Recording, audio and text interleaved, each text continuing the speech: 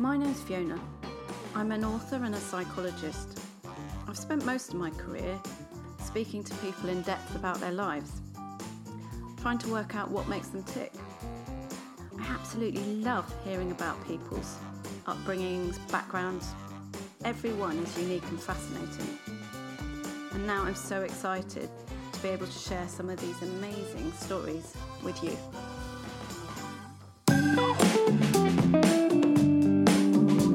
This week I speak to actress Kirsty Hoyles. We talk about having to look the part to get the part, juggling 8 shows a week with motherhood, the stresses and strains of failure, and how self-assurance, not cockiness, is the way to success. I hope you enjoy it. Hello, so today I have a friend, someone I've known for a long time but haven't seen a lot of always, Kirsty Hoyles for work, clinging on to that one. Yeah, so that's what I know you as from school. Mm-hmm. So what is work? Well, my work at the moment is in the West End production of Mamma Mia, playing Tanya, and I've been in that show since June. In general, I would say I'm an actor, but I also do a lot of singing work separately of that, and that's what I've done since I left university, so for the last 20 odd years. Obviously, as any performer, you have to keep quite a few balls in the air in order to sustain yourself, so I've also taught, I used to do voiceovers, I've been a singing waitress, I've done all sorts of things. So you when you arrived today, and I said, well, are you still in Mamma Mia at the moment? Because last time I saw you was on a platform going up to London. Yes. And you were saying you didn't know how you were going to rush out of that in time to get on the train coming home. So tell me, what time train do you get home after the performance? Well, the show's at 7:45 till about 10:15. So I normally leave my house, kind of rush out the door at about 10 to 5, get up to town, get to the theatre, warm up, do the show, and I'm on the 20 to 11 train home, and I walk in my door about 25 to 12. And does that ever make you anxious that you might miss that? Well, is there another train? There's loads. No, it's a good train service, so there's a few, so I'm usually okay until about, I think the last one's about 12. So no, all my work is squashed into the end of the day. And you do how many times a week? 8 shows a week. I just think Monday to Saturday, 2 Saturday and 2 Thursday. So I think when I do public speaking, it absolutely takes it out of me. So I enjoy it and I get a rush from it. But if I do more than 2 or 3 a week, I am shattered. So I just do not know how you do that, because not only are you performing, you're performing in a much sort of more prominent position in front of far more people, and it's very active as well, isn't it? Yeah, it is quite tiring, and I think but you build up a muscularity. I found it more tiring when I first started, mainly because I also have 2 small children, so I'm getting up. Yep. They're still coming in to see me at 6:30 in the morning, 6:45. That's whether I've got home from work late or whether I've been relaxing an evening and gone to bed early. So I had to get used to just a new level of tiredness. But I feel like I've kind of got into my stride now. And as a performer, you also get so much energy back from an audience when you're performing in a musical, particularly a musical like Mamma Mia, which is it's a feel-good show. People are going to enjoy themselves and to have a little break and have a little release and have a good time. It gives them permission to just laugh and relax and have fun, and you get a lot of energy back, which I think is helpful as a performer. You give out energy, but then when you're sucking it back to and I can't believe I haven't been to see you. You must come. And I'm sitting here thinking, you must bring the girls, because they would love it. Yeah, definitely. Yeah, it's one of those shows where you look out into the audience and you see those children, probably, I'd say 5 is kind of the bottom end for it, 5, 6. But you see, kids with their mums and their aunties and their grandmas, and it really does appeal across generations. And there's not many shows that genuinely appeal across the generation, because there's lots of things that just go straight over the kids' heads. Oh yeah, I've had to pick and choose, if at all, go to things on, because it's not just their taste, but it's what's going to go over the head, what's going to engage. And with mine, there's a 6-year age gap. Yes. But I'm sitting here thinking, why haven't I been? And there's quite a good one for that, because they'll, my daughter's 7 and she loves the music and the colour. She loves any number where there's lots of people on stage. And yet older kids will, identify with Sophie, the more kind of teenage story of the daughter, and it's, But I bet she loves that mum's in it as well, doesn't she? Yeah, she does. Or does it go over her head? No, I think she does. She's really she was really excited about it. I look quite different in the show, so I think she had to get used to that, because I have a wig in the show. So when I think she has to get used to me looking different. But she she loved it. She really likes the experience of, she came into the theatre early, and she likes to meet people. She likes to look at the programme, and she wants to know exactly who played who. And she immediately knows if an understudy was on, she said, oh, that wasn't the person who played Bill. Really? And she has to find him. And yeah, she likes to deconstruct it all and understand who's on. I think she understands the mechanics of theatre probably more than most 7-year-olds. That's brilliant. I love but that. she loved it. That's she absolutely loved it. Yeah. And from a psychological perspective, would you say you're an extrovert? My husband would say I am. I think I really enjoy I enjoy spending time by myself. I don't feel compelled to be with lots of people all the time, but I never ever worry about speaking to someone I don't know, standing up in front of people. I never even have a second thought about it. Yeah, I might have a little bit nervous, but no, in general, I probably am in that respect. And what about your energy? So you say you get energy back from the audience. Do you find that, so take yourself maybe a year or so back when you weren't doing 8 shows a week, you were doing other things. Yep. Do you find that when you're low energy, being around people peps you up? Yeah. I think so. Yeah, I do, because it just, I think you can get a little bit inside your own head when you're on your own, and if you're tired. So yeah, I do tend to find making an effort, going to see a friend, going to see have a coffee with school mums, or it gives you a little bit of a reboot. And also when you've got children around, you kind of just sometimes you've just got to pull it out the bag and connect with some other adults. Yeah. Yes, you really have. So if we wind back a bit, so you and I were at the same school, but it's not that we hung out a lot. I mean, we're in different years, weren't we? But we knew each other, and we had overlapping friends. And I sort of followed roughly what you've done. I found it really interesting, and it's much more interesting than sort of going down the stereotypical corporate route or whatever. But that must be hard at times as well, because it means that you've had to forge your own way in what you do. Yeah, there isn't a clear path in that respect. It's a very subjective industry, so you can, whereas with other jobs you have a CV of work, qualifications, you have this experience, that experience, you can, therefore companies looking at you as a prospective employee can say you are a possible or you are not possible, whereas really with acting it's totally subjective. Do they like what you bring? Do you look right? There's a whole load of factors which are really quite almost beyond your control. It's and so that can be really difficult, but also you have to tell yourself that that's part of this. There's a million reasons why you don't get a job, or you don't. It's very rarely is it just about you or what you do. It's often about who else is cast, who else looks right, are you tall enough, are you small enough, and that's part of my employment world, which isn't part of the normal employment world, and that can be frustrating and complicated. It's really interesting, because when I was looking your stuff up last night that you've done, and I came across, I don't know, it's your representation, your management. There's a lovely picture of you. But then it's got your height, your eye colour, and these things. I was sitting there thinking, oh my goodness, there's it's really strange. So you'd expect that, obviously, in the modelling agencies and that sort of world. But it hadn't really crossed my mind in terms of being an actor.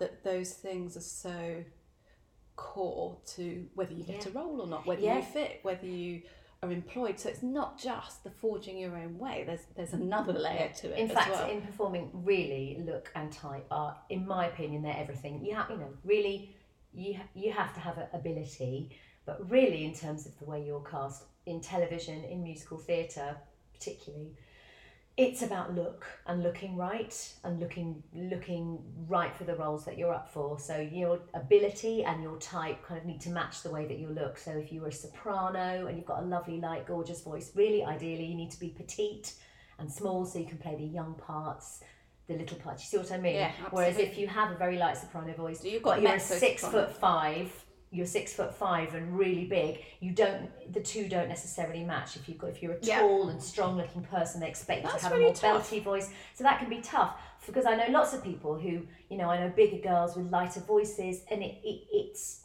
about the two marrying together. And they don't always marry together when you want them to. So there's many people that come out of college and work immediately because everything fits at that point. But then they can struggle when they get older. And there's others that come out of college, like my husband, for example, who was, very, very, he was like 6'1" but 9 stone with a big baritone voice. So he was really thin and blonde with a massive voice. Now he's working much more. Now he's 40, in terms of kind of built because the look and the voice fit together. So all those things are a factor in how you work, and psychologically that can be quite brutal. Yeah, and stressful, because you can do a part, but they see it a different way, so you just won't necessarily get in the room. It's really tough. I mean, the feeling I get from you now is that you have a very balanced, robust view of it, and you're resilient to it. But I imagine for you, for anyone, when you're 18, when you're 20, when you're what we call psychologically emerging adulthood, when you're still very vulnerable emotionally. I mean, we're always vulnerable emotionally. Yeah. That can be quite soul destroying, I would have thought. Yeah, I think it can be very hard, and I think drama schools were beginning to kind of be aware a little bit more of the kind of mental health implications of going into an industry like this, and just giving people the tools to deal with it and understanding how it works, because it can be I think in order to become an actor, you've got to have a belief that you're going to work and that it's going to work for you, and it can therefore be really, really hard if it doesn't happen straight away. And a lot of people leave the industry because of that. And they leave quite soon. Well, there's one lady that I met.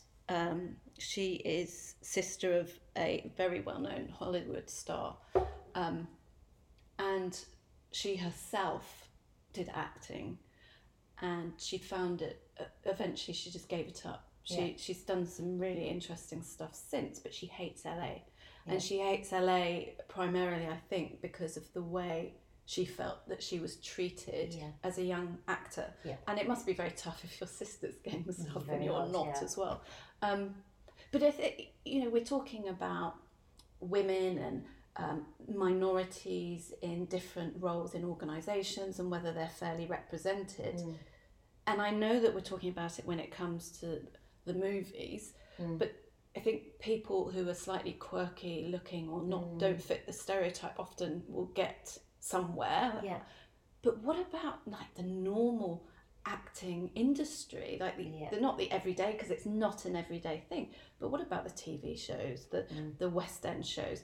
There must be issues where you've got someone who doesn't fit a mold, who's very, very talented, but they aren't going to get the role because they don't fit the mold. And I think that is often the way, and that's what you have to hope, is that something will come along that's just perfect for that person, and suddenly they'll be off. But it can take a bit of imagination sometimes from creative teams and casting departments.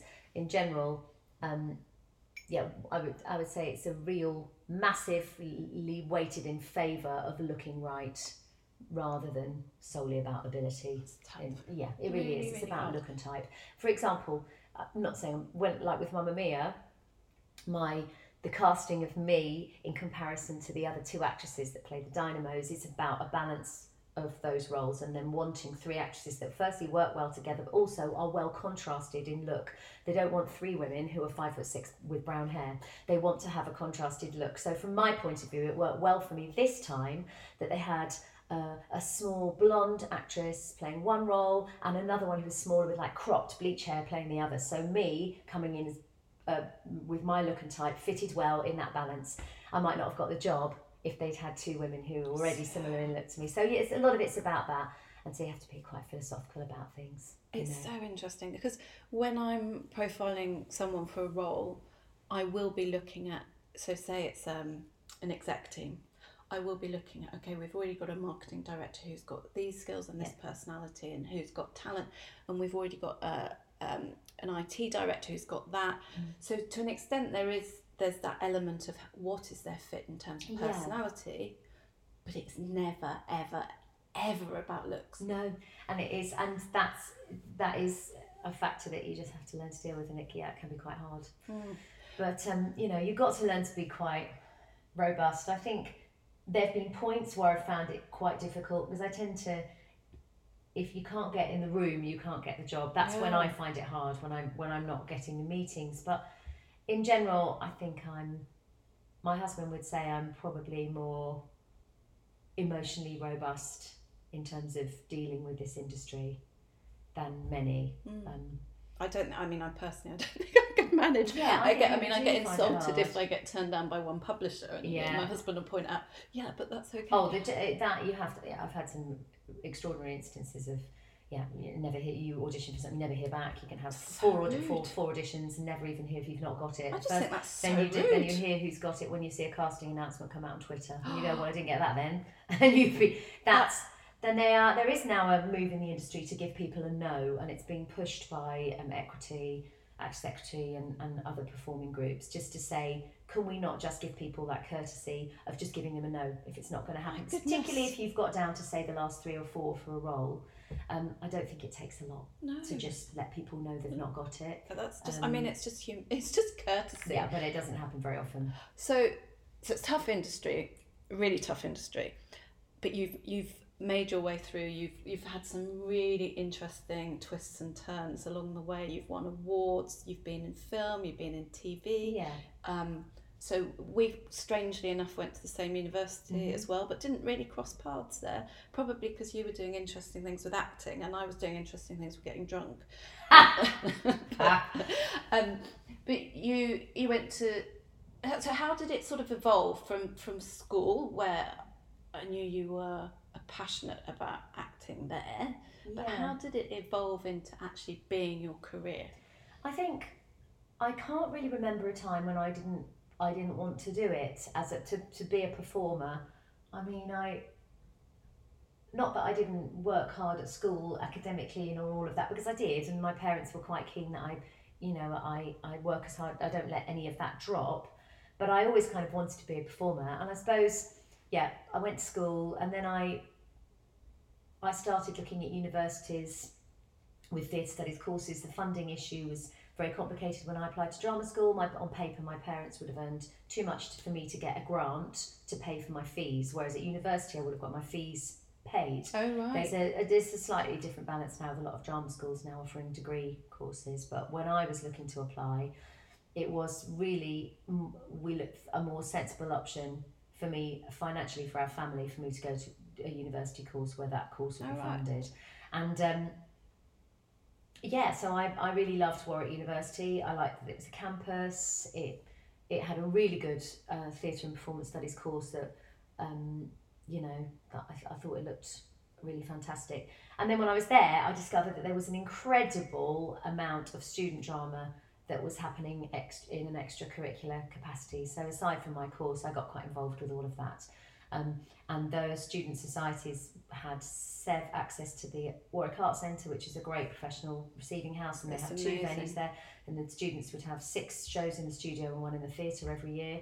That was just... See, I missed all this. This is awful. It was, you were very busy doing other things. Well, no, on there. I played the piano. I went to the practice rooms at the Music Centre. Yes, I had, and I had singing lessons there for the entire time. I actually had singing lessons there as well, I was singing in a band at university, and I thought it would help me to project my voice better. So I was having singing lessons there and doing my piano practice there, just because I liked the music facility was good there. Really good. Yeah, and I think so I was doing those plays at college in quite a professional environment, because it was a professional theatre space, and we would have it for the week. It was amazing. Yeah, it was lovely. So then we went to, and all those shows you had to audition for, and I went to the Edinburgh Festival, and we won a big student drama award there. Went to the Scarborough Student Festival. So I just did more and more and more while I was at university, really. And then I was also having singing lessons, and I'd done all my singing grades 1 to 8 when I was at school. So it was just continuing kind of that training. And then so then I came to leaving, and I moved to London, and we weren't really. I moved with a flatmate who went and did 1 year at LAMDA. We weren't really financially in a position for me to do a 1 year course, having done a degree. Yeah. So we just thought. So I just started auditioning for things. I got the stage, and that was the hardest thing about doing a university degree and then going into acting, is that the showcases and the connections aren't made for you. Yeah. You have to get out there and do a lot of that on your own when you've come from university, because it's not we didn't have a showcase or a platform Again, for I agents hadn't even thought of that. agents to come and see you. Yeah. You're just out there on your own. Whereas you go to a drama school, and you will have those opportunities to meet people within the industry who can then take you on or represent you. So that was but what it does give you is a friendship base and a grounding of people who aren't all wanting to do what you want to do. Of course, there were people who've gone on to be performers, but I lived in a halls of residence, and nobody on my halls was even on my course. They were maths engineering, psychologists, in different.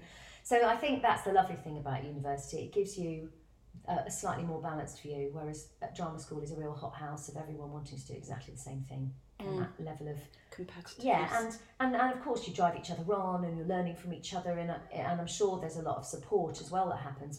But I felt like for me it was nice to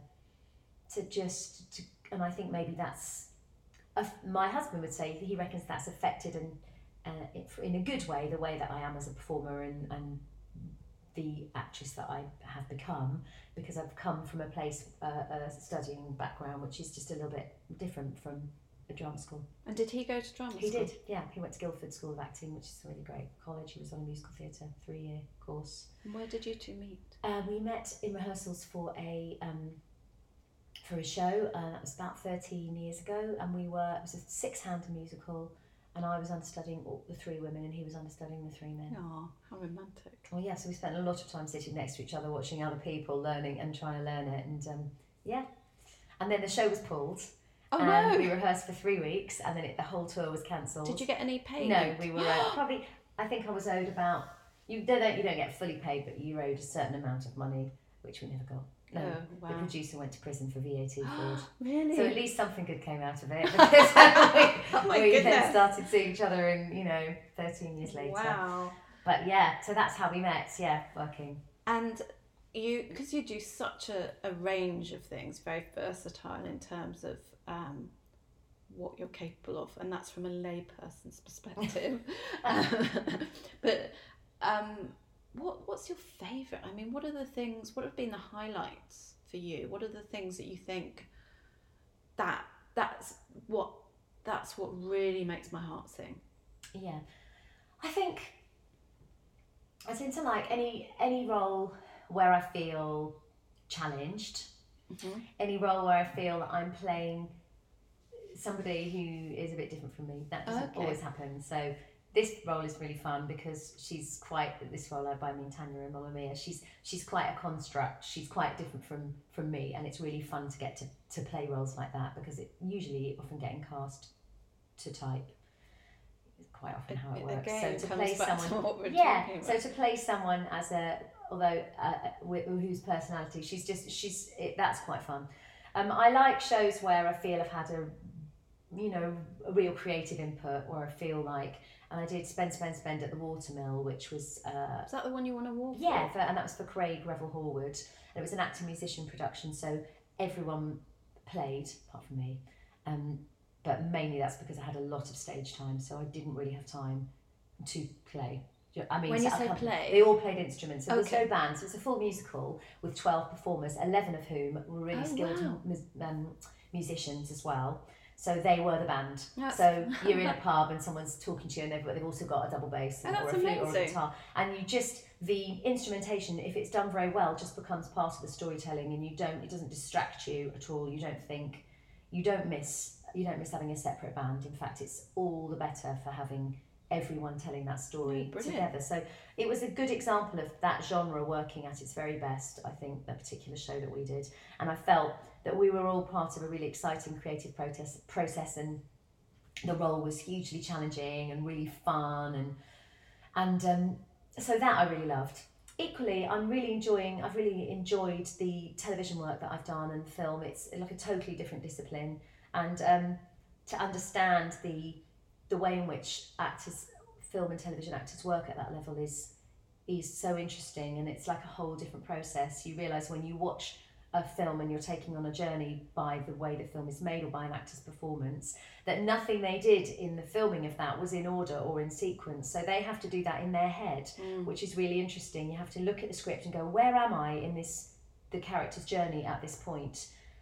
Okay, well, we're here. So you need to get yourself in the right headspace in order that when they do edit it all together, the arc of the character works. You see what I mean? Whereas in a play, you start at the beginning and you end at the end. Yeah. And in a way, well, they've got a live audience. You go on that journey and you build. You never have to come in and go, today we're filming the scene at the right at the end, and it's like 2 weeks into the shoot. That must be so difficult. You see, like, I do have a new respect for great film actors, because you know that they've done a lot of that legwork themselves. They've had to get into the right headspace, keep track of where the character is, because not everything is shot in order.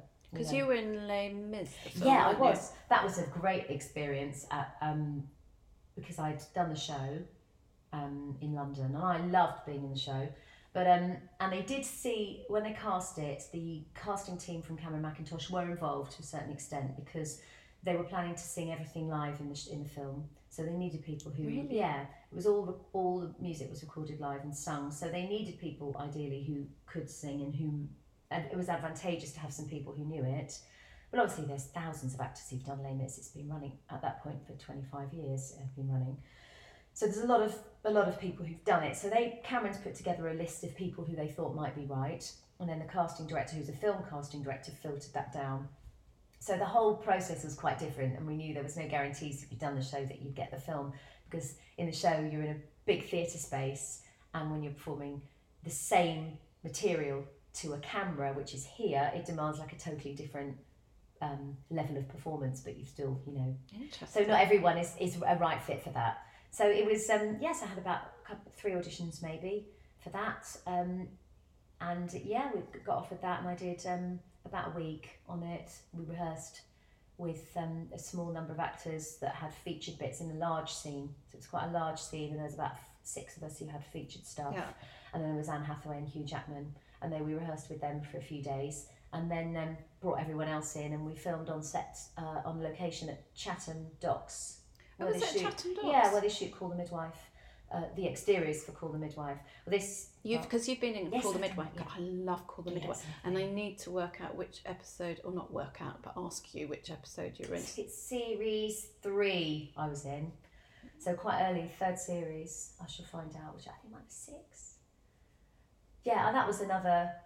No, so that was another one that I auditioned for, and then lost the role because they cut the character. Oh no. Yeah, and I was pregnant at the time and a little bit emotional. Oh so no. I really wanted to do it. Cut the character, and then a year later they rang back and said, we really liked her, would you want to come and read for this part instead? Oh, brilliant. Which I did, so then I did get to do it, which was really nice. I'm interested. Cats. Yes. The movie. Yes. Have you seen it? No, I haven't seen it. What are your thoughts on it? Because I'm just thinking, talking about Les Mis, and obviously Cats, they've transformed into it. It's not got amazing reviews, no, has it? It's interesting, isn't it? I think I love the show. It's one of the first. You're talking about.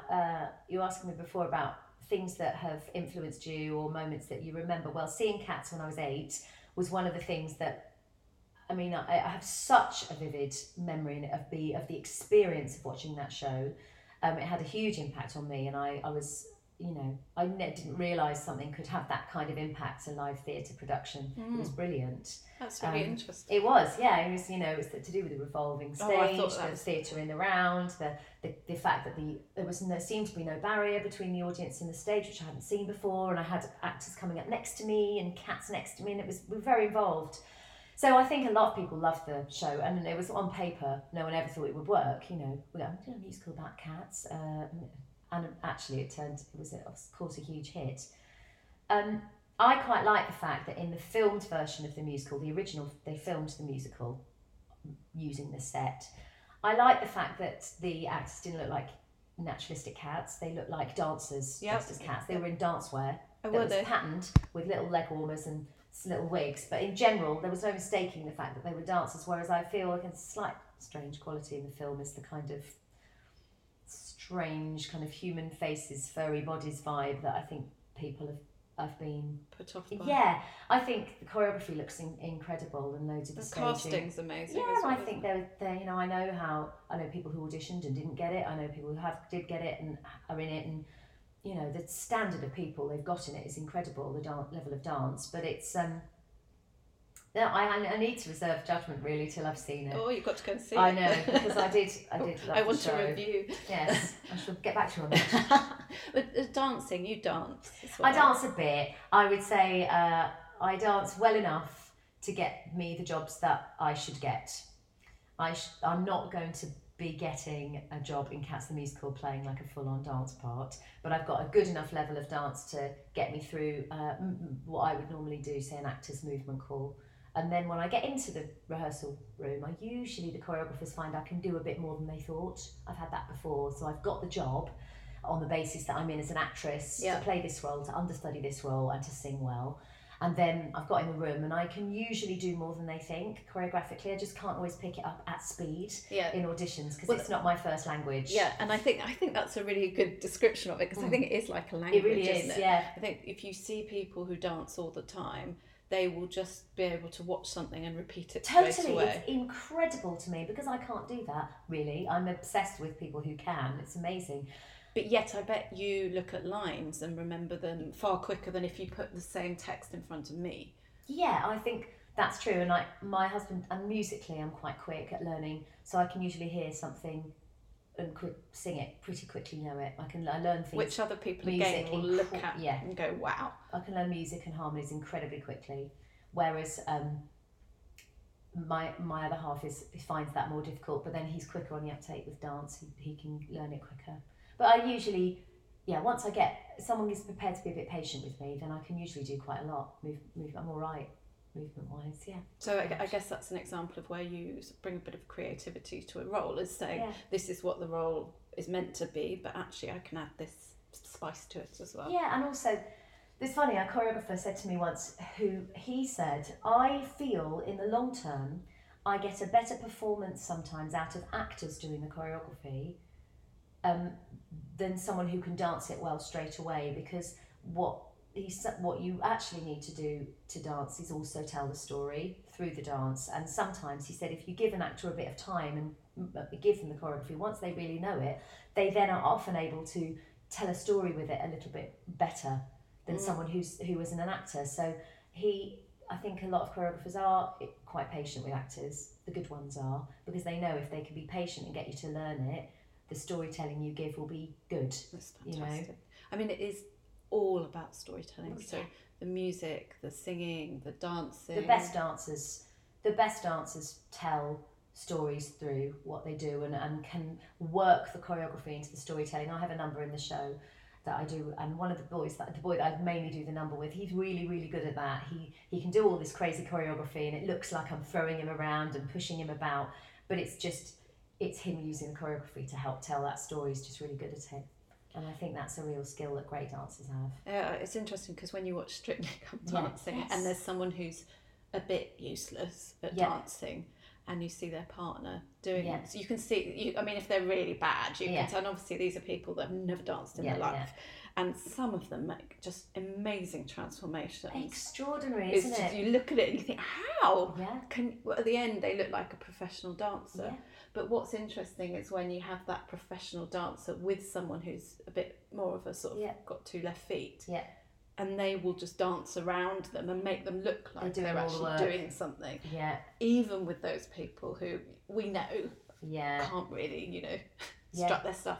Yeah. So it's incredible, and on Strictly, I think that's what's lovely is it brings it to the world, the complexity, the work, the skill. Yeah, I think that's really, I hadn't thought of that. That is the lovely thing about Strictly, and I think it helps them when people do come and see shows and other performances. They begin to understand how much work it takes to get to that kind of level, because I think there is a bit of in the current kind of Instagram vlogging world, this idea that anyone can become famous and successful. Mainly what I try to stress to people I teach is becoming a successful actor or a performer in musical theatre or in any field of performing arts requires you to work really hard. And that I think that's such an important message for young people. I know it sounds really cheesy, but I think there is this idea that you can become famous straight away, yes, but suddenly you're also an expert. You're an expert actor, you're an expert dancer, you're an expert singer, you're an expert psychologist, and you're offering advice to everyone. Is that no, actually it takes time and effort to get to that place, and it's worth putting in the time and the effort. But if you deconstruct people like, you know, massive stars like Taylor Swift, she still put in the time and the effort. And the instant stardom is, I think it's a real issue, because I think it just perpetuates this feeling of failure when people don't get that instantaneous.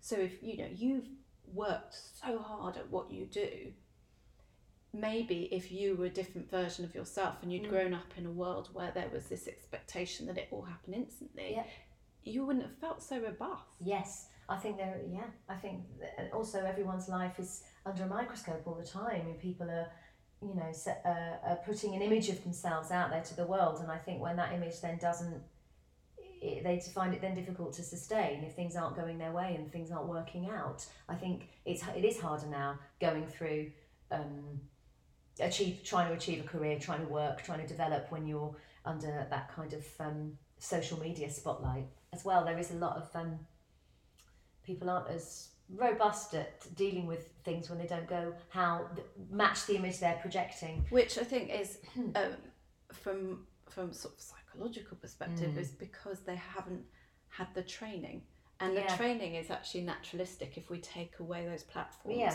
we learn through the fact that we have failed at something, and then we learn how we respond to that, and it might not feel very nice, but then we'll try again, and sometimes some people will end up going down a bad path and get in a muddle, but then other people will say, actually, do you know what, I think when I failed last time, and then I went and saw my friends and they made me feel okay, and then I thought, I'm going to try again, that worked for me.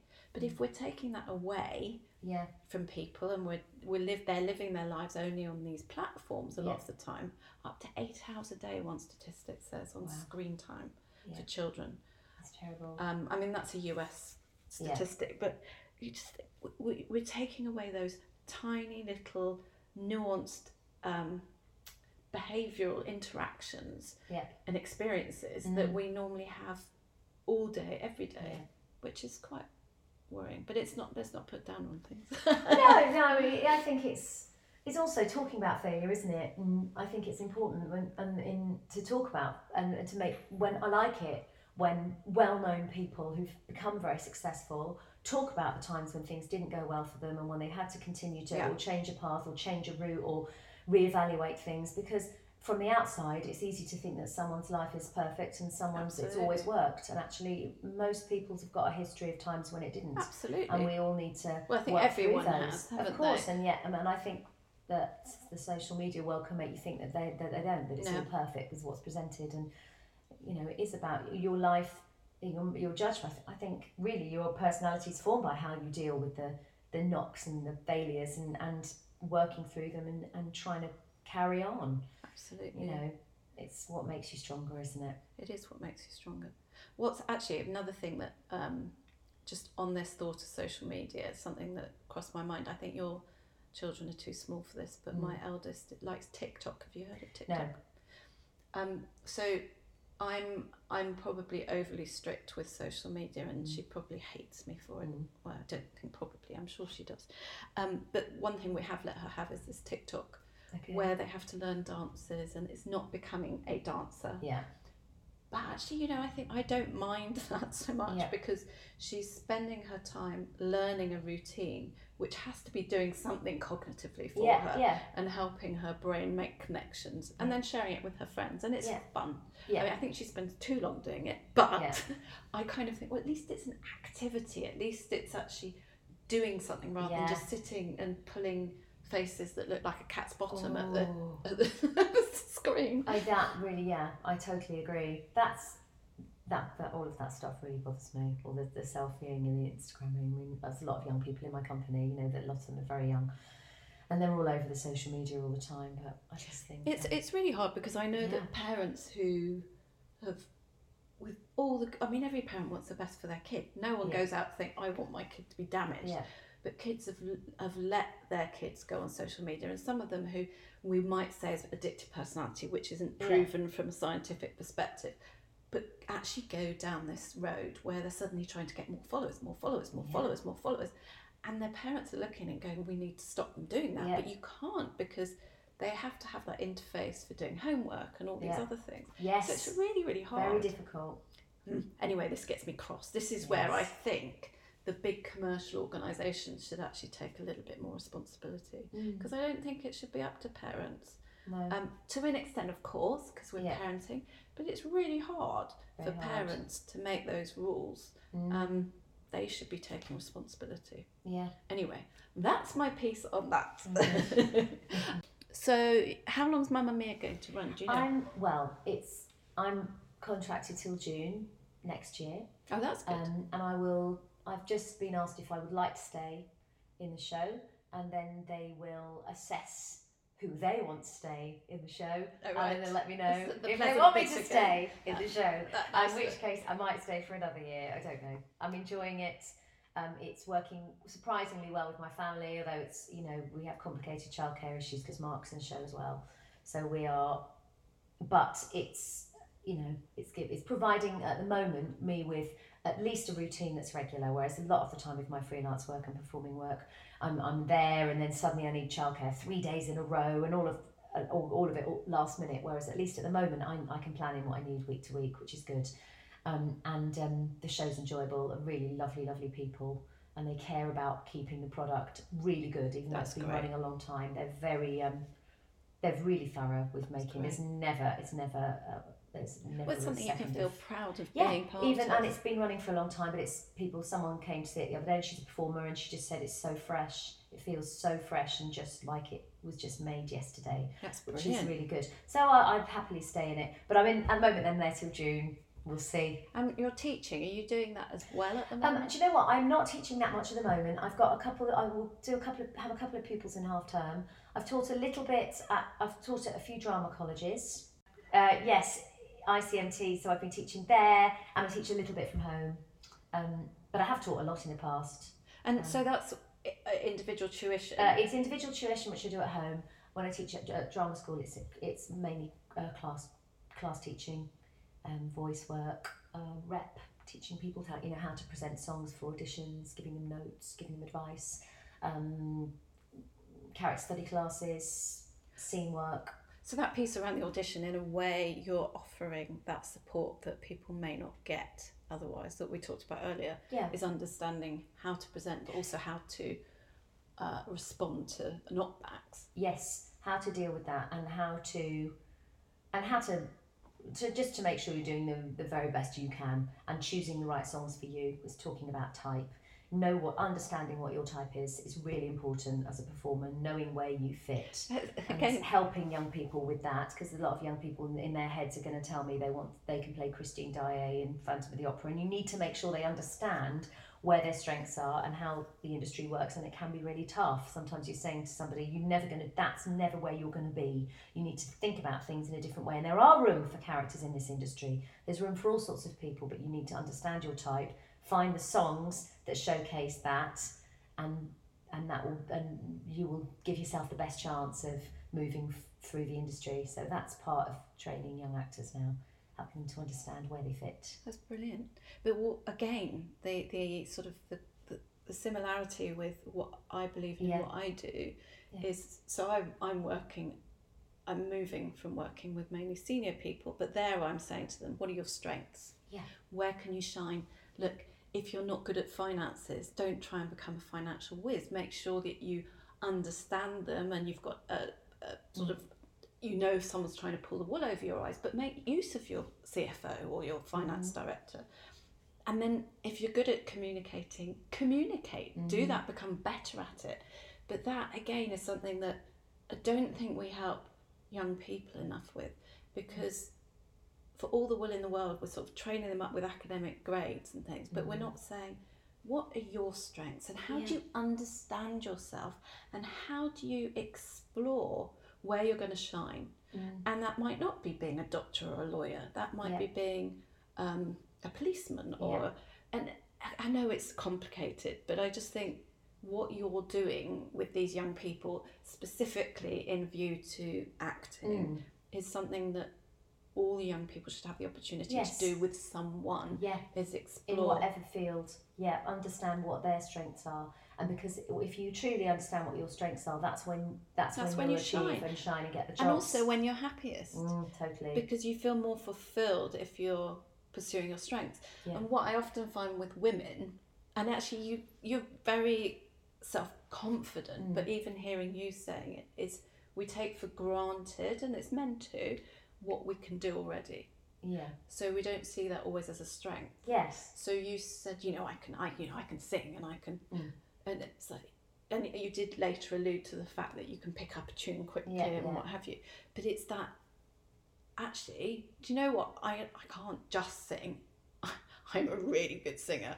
Or I can't, a lot of women that I work with at senior levels say, well, I mean, everyone can do that. That's just, no, it's not just.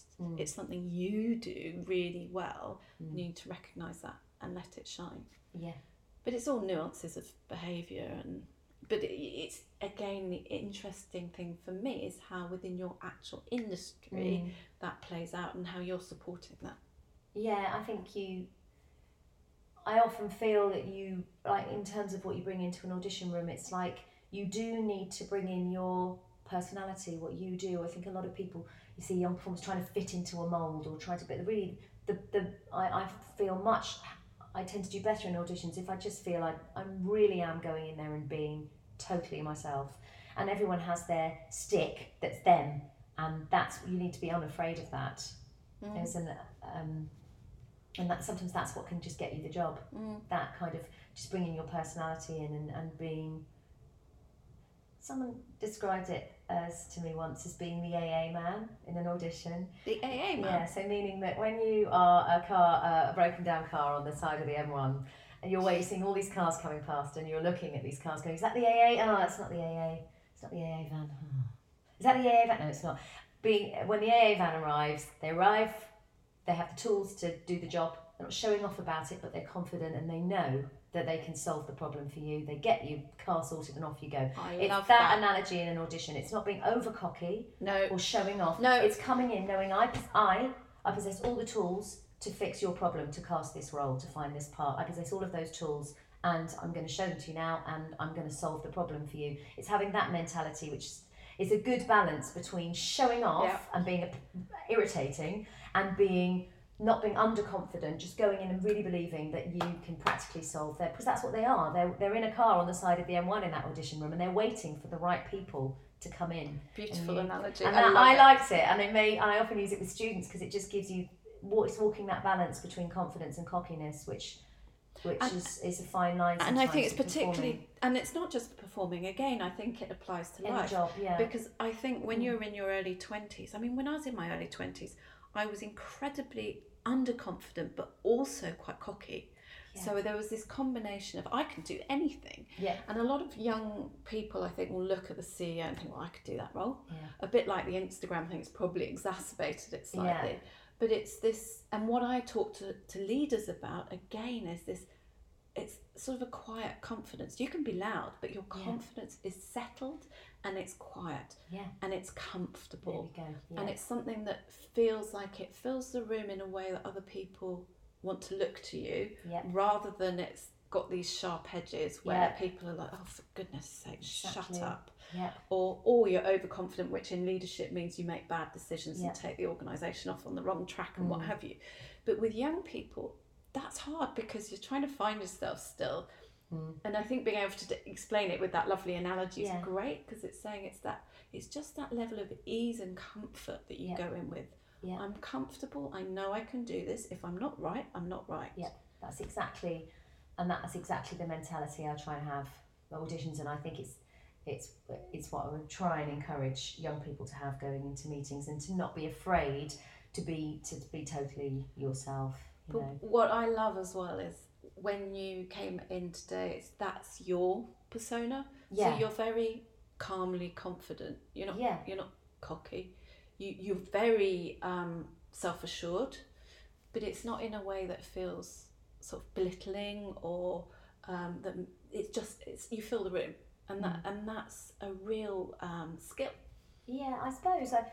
I think, I don't know. It's nice that you say that, but I think and I think part of that is through just, it takes a while, I suppose, to be totally comfortable as yourself, and I think it is hard for young performers and young people in any field to get to that point quickly. You're asking them to fast track, aren't you? Yeah. Just going, but I think it's some people never get there. No, it's true, and I've worked, we work with people who, but you also know when you're working with someone who is also like that, and the acting profession is full of a diverse range of people, and some are kind of more overbearing and their insecurities are all out there, but that can also make them brilliant, because that edginess can sometimes be what makes them really watchable when it all connects on stage. But I've never been that kind of actor. I've always been a little bit more relaxed in the room. But yeah, it's very, I think it's quite tiring. Some actors, have that kind of adrenaline wound up in them all the time. It must be quite tiring actually being that person. Exhausting. Yeah. And being with that person. Yeah. But then there are the other type of actors, aren't there? That if you're talking about extremes, there's the type who are actually very shy and very... There's a lot of actors who are surprisingly shy and only really become confident when they are assuming a role or on a stage or in a... you see someone like Ralph Fiennes interviewed, he's really quiet and really measured, and a lot of actors are like that. They are quite shy. And then there's actors like James Corden, who, he's more of a performer now, but... massively confident, hugely gregarious, and yeah. Because I don't know, because I've never met her and I don't know enough about her, but when I saw Renée Zellweger on Graham Norton, I got the feeling that she just didn't feel comfortable in her own skin. But when she's performing, she does seem comfortable in her own skin. Yeah, and I think a lot of actors are like that. They don't like being scrutinised as themselves. They like to feel much more comfortable when they have the armour of a character, wigs, makeup, the whole look to kind of protect them, and that allows them to be more emotionally raw than they can be in their real life when they're interviewed as themselves. It's fascinating. Yeah, it really is. And so for me, when I was at school, I don't know if you remember me this way, but I was quite shy. But I loved the idea of acting, but I never ever had the confidence to go along and do it. So it's wonderful seeing into that world. And what's interesting is yesterday I spoke to someone on the phone about doing a talk somewhere, and we got into quite deep conversation, and she's just finished, she's about 3 years out of university. And she said she'd just gone and done acting classes, and she said, I think you should. I think it would be good. This was a deep conversation, and I thought, maybe I should, maybe it's not too late. Maybe it's something I should try, because it's something that's always, I don't expect to be on the West End, but it's a fascinating medium. And one thing I'm passionate about is storytelling, and that's what you do every single day, every performance. And it's the other thing I'm obviously fascinated about is emotion. Yeah. And how you connect emotionally with people in that environment is with the atmosphere, and you're really getting into someone's brain. You described when you went to Cats. Yeah. And I just find that absolutely fascinating. Yeah, you do. You become... obviously you're becoming like a little kind of conduit for the character in the story, but also sometimes you're allowing the audience to feel things that they didn't know they were going to feel, and that's really... It's powerful. Yeah, and people are going for a kind of release of enjoyment or emotion, and they feel better afterwards because they've had a little mini cathartic experience watching the show, because they feel connected to your character or your storytelling. But it's I suppose I've always kind of wanted to, never really, as I said, I never really didn't want to do it, and I've always found it quite easy to emotionally connect to a character or a piece of storytelling, and it's just and I think I feel quite lucky that that's something I've never found that difficult. But I think but part of being in a musical or a long running show is being able to do that every day. Oh yeah. You know, and I've heard great film actors brilliant actresses who I love, speaking on the radio about how they did a play for the first time, and they did it for 3 weeks, and they were just, I don't know how they could do it for any longer because it was so long, just recreating it every night. It was so difficult. Whereas, because in film, often you rehearse it minimally so it stays really fresh, and then you refilm it and it's really raw and really emotional, but it's recreating that 8 shows a week for 6 months. It is incredible. It's a different skill. That's the different skill of being in a long running show. It's being able to make that truthful and meaningful. And presumably that's reading the audience each time as well, and feeling like you're giving them a performance. Yeah, because you don't want to cheat them. Everyone's paid, they want to be there, and you want to give them, and it's part of my job to be truthful and engage with this story and care and connect to the character, and every night as much as I can. I mean, you're never going to be. Some nights you come off and you think, "I was really good today," and some nights you come off and go, "Oh, I was really in it." But you try best to be consistent and recreate that, and that's part of the skill of a theatre actor, I think, being able to do it every night, get to that place where they can emotionally connect and be truthful every night. Thank you so much. I found it absolutely fascinating and exciting and all those things above. Thank you so much, Kirsty. I loved chatting to Kirsty. I hope you enjoyed listening. Unfortunately, Mamma Mia is obviously not on at the moment due to COVID, but hopefully we'll see her coming back soon. Meanwhile, for more about me, please do follow me on Instagram, Twitter, Facebook and LinkedIn, all under my name, Fiona Murden. Thanks so much for listening.